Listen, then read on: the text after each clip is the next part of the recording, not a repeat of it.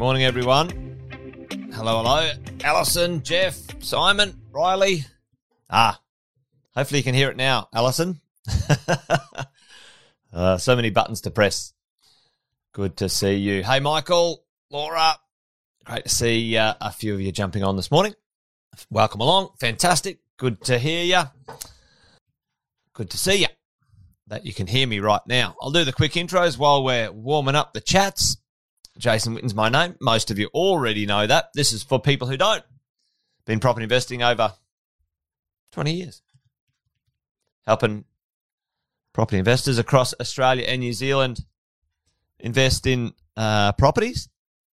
And along the way, we've learned a few things. Each morning, we get together, have a little wealth coffee chat. Welcome along, you guys. Little wealth coffee chat about strategies, ideas, techniques, tips, encouragement, inspiration, whatever it might be, so we can go the distance in this thing called property investing. A couple of sayings you guys know. This thing's a marathon, not a sprint, and we need to buy well and never sell. Today I wanted to touch base with you guys about the concept of how many properties do you need to crack $100,000 income in 15 years? And there's a few moving parts to this question, so I got a little spreadsheety thing lined up today to have a bit of a look at. But, the idea that at some point in the future we want a passive income from our investments is, let's face it, folks, the point, right? We don't want to be selling our properties and incurring taxes and other things and funding the government coffers more than we need to. And, what does it look like? How does it? And there's a few moving parts. Alison is on it. Some very simple base numbers, 5 properties or $2 million debt-free as we go would work a lot as well as we go. And, after your PPR, dead right, Chriso, there's a few ways to skin this cat. So I thought we'd muck around with a spreadsheet this morning. Hopefully it works. Hopefully you can see it wherever you're going to be today. And we might do that one. Oh, yes, I did say I was going to do apartments versus houses or not necessarily versus houses. I was going to do apartments and some of the results that people are getting from apartments that we work with our clients when you have people saying things like, apartments don't grow in value, which is a bunch of rubbish. Rubbish properties anywhere, whether they're apartments, houses, or townhouses, are problems. And it's easier to choose a bad apartment than it is to choose a bad house, per se. But anyway, we'll do that one tomorrow. I promise. I got a bit carried away this morning. I was mucking around with my spreadsheet. I got excited for you. So whoever that is, give us a shout out with your name in the chat, because you're coming up as Facebook user. You're in one of our mentoring groups. We're at one of our Facebook groups, and sometimes it blocks the name. So sorry, but I'll put a pin in that one for tomorrow, folks. All right. So there's a few of you guys here giving me some answers or having a bit of a look at what it might be, and we're saying, all right, well, maybe. 5 properties is the number, or $2 million worth of assets, creating or cracking along at a 5% return gives you $100K. Okay. Now, those are the simple math, and it's pretty straightforward that's how it works. You need a certain amount of debt-free capital cash investment, creating and returning, a target income of 5% or more. Now, it's never linear like that. You guys might know this. Life is not linear. Growth is not linear. Everything, those experiences aren't linear. They don't go from sort of one and just go like that. We have to muck around with what it might be. Oh, okay, cool, Tanya. I'll do that one for you tomorrow, mate. Stand by. Stephen, Adrian, good morning to you. Great to see you here. and good to have you along. So we're talking today about, what does it take, how many properties, and we're going to have a little look. All right, well, let's have a look at this because I've got a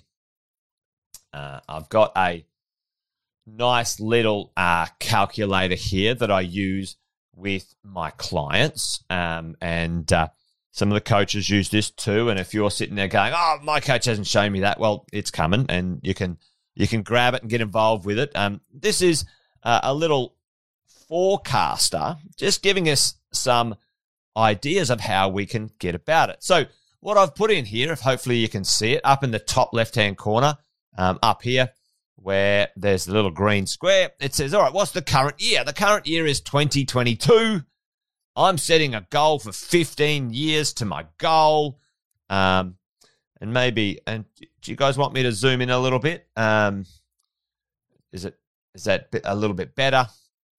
Just let me know in the chat so, you guys can see it. And I'm saying, okay, my goal is of $100,000 a year passive income, okay?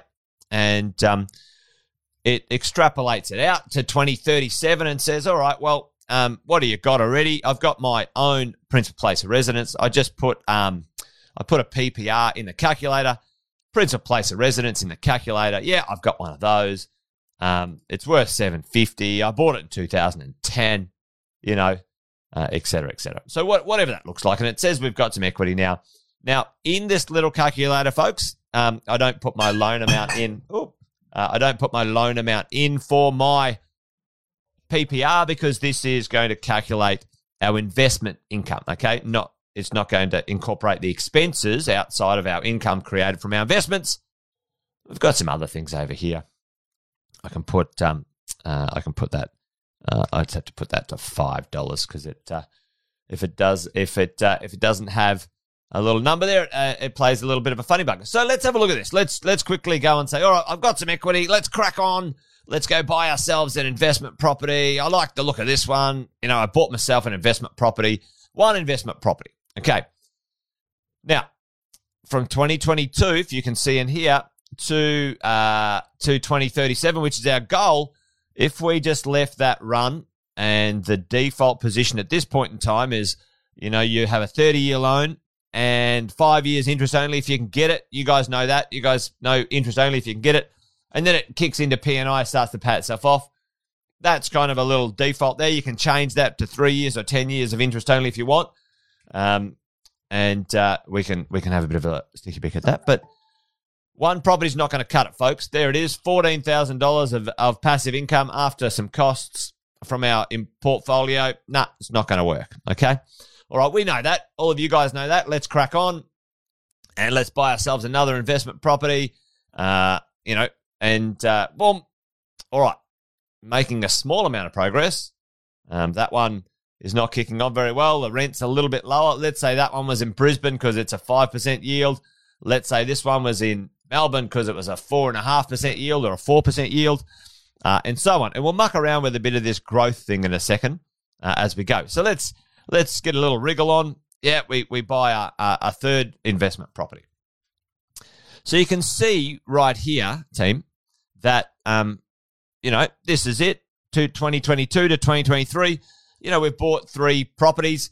And, we've got some expenses and we've got some interest and all those sorts of things. You can see this.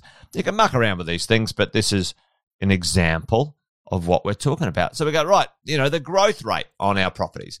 That's 3%. I've just put it at inflation for both growth or around about the 3% for value and rent. But, we should do better than inflation. So we go, oh, okay. Our value is increasing, which is wonderful, but we're still not increasing our cash flow. All right, let's go and make sure we buy a better style of property and have rent growth as we go along. A little bit of whipping it out here with the old thing, but let's see. Can you just see what happened then, team? All right, I changed the rent growth from 3% to 4% a year. Now, and that went from about $17,000 cash flow to $41,000 cash flow at year 15. The quality of our cash flow into the future is absolutely important. okay? The quality of our property, the area you purchased that property in, and its ability to grow. Part of this conversation, team, when we're talking about, I might buy a property in an area that might be inexpensive. I've had these conversations before with a lot of people. For example, you go to Brisbane and you buy in a really cheap area. Buy something for $300,000 or $400,000. The ability for that area, that demographic, that economic area, that economic capacity for that rent to go from $300 a week to $1,500 a week in the future is going to be almost impossible, folks, because it's an area where the lower socioeconomic focus is, okay? So think about that. Now, it might be a cheap property, but in the future, it will be constrained and restricted by its ability to earn you income when you buy in substandard areas. But that's not what today's about. So let's see if we can get us back there. Okay, so we've got a few properties. One thing that's important is to make sure we get rent growth. The next thing, if we want to accelerate faster, and Alison's got her plan there, she's going, right, 2 to 3 properties, big first goal in sight. That's absolutely correct, Alison, because it's those first 2 to 3 investment properties that are the real hill to climb, folks. It's the hill to climb, okay, as we go. So let's add a 4th investment property, and then let's add a 5th investment property. So when we look at it all, we're looking at, okay, how many properties can we add when it comes to the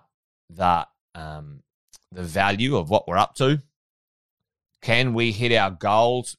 Expenses have blown up somehow. My little spreadsheet. What do they say? Don't work with children, animals, and spreadsheets when it comes to live stuff. Let's see if this works a little bit better. Something may have gone astray in my calculator here with my bits and pieces. So as you buy the right properties and have a look at what you're trying to achieve, you need to accelerate along not only with the number of properties, team, but the rent and the value you're going to get from those properties, okay? Where do you buy those properties, and are those properties going to grow in the future for your rental income? Now, timeframes are important too, and that's what I wanted to look at here today. We've got 6 properties in our portfolio. We've got our PPR, which is not creating an income. We've got our other properties here when it comes to our passive income. Now, depending on the expenses, depending on the rent growth, depending on a few things, we've got our 5 properties per se, but it's not kicking in that passive income in 15 years. It's not giving us that net income. What can we do to accelerate this outcome? Yes, Alexander, that is you took the words right out of my mouth there. We will be changing the time frame, absolutely, as we go. No, I didn't put the rent growth down to the bottom. Thanks, mate. And then the expenses over here, I had it had a default of 5%, other than a 0.5% of the expense growth. So should have checked that one before I went live this morning. But here we go. So we've got 5. Our passive income in 15 years is 20 grand because we've had 5 years of interest only. We haven't paid those properties off, and we haven't reached our goal. And we're a bit sad potentially when we're there. We have quite a good chunk of equity, if you can see up the top here. Our net assets, when it comes to our market value, 7 million, mortgage balance, equity at 2037. That's not bad, but the income's not there. The income's not there. What do we do, right? So this is quite classic, team. I've spoken with, and of late it's actually been more than ever, equity rich, quite wealthy on paper people that haven't got any cash flow from their real estate or not significant cash flow from their real estate. What can they do? What can they do? You know, how do we beef up our assets from this point? What do you do? So chuck it in the chat there, team.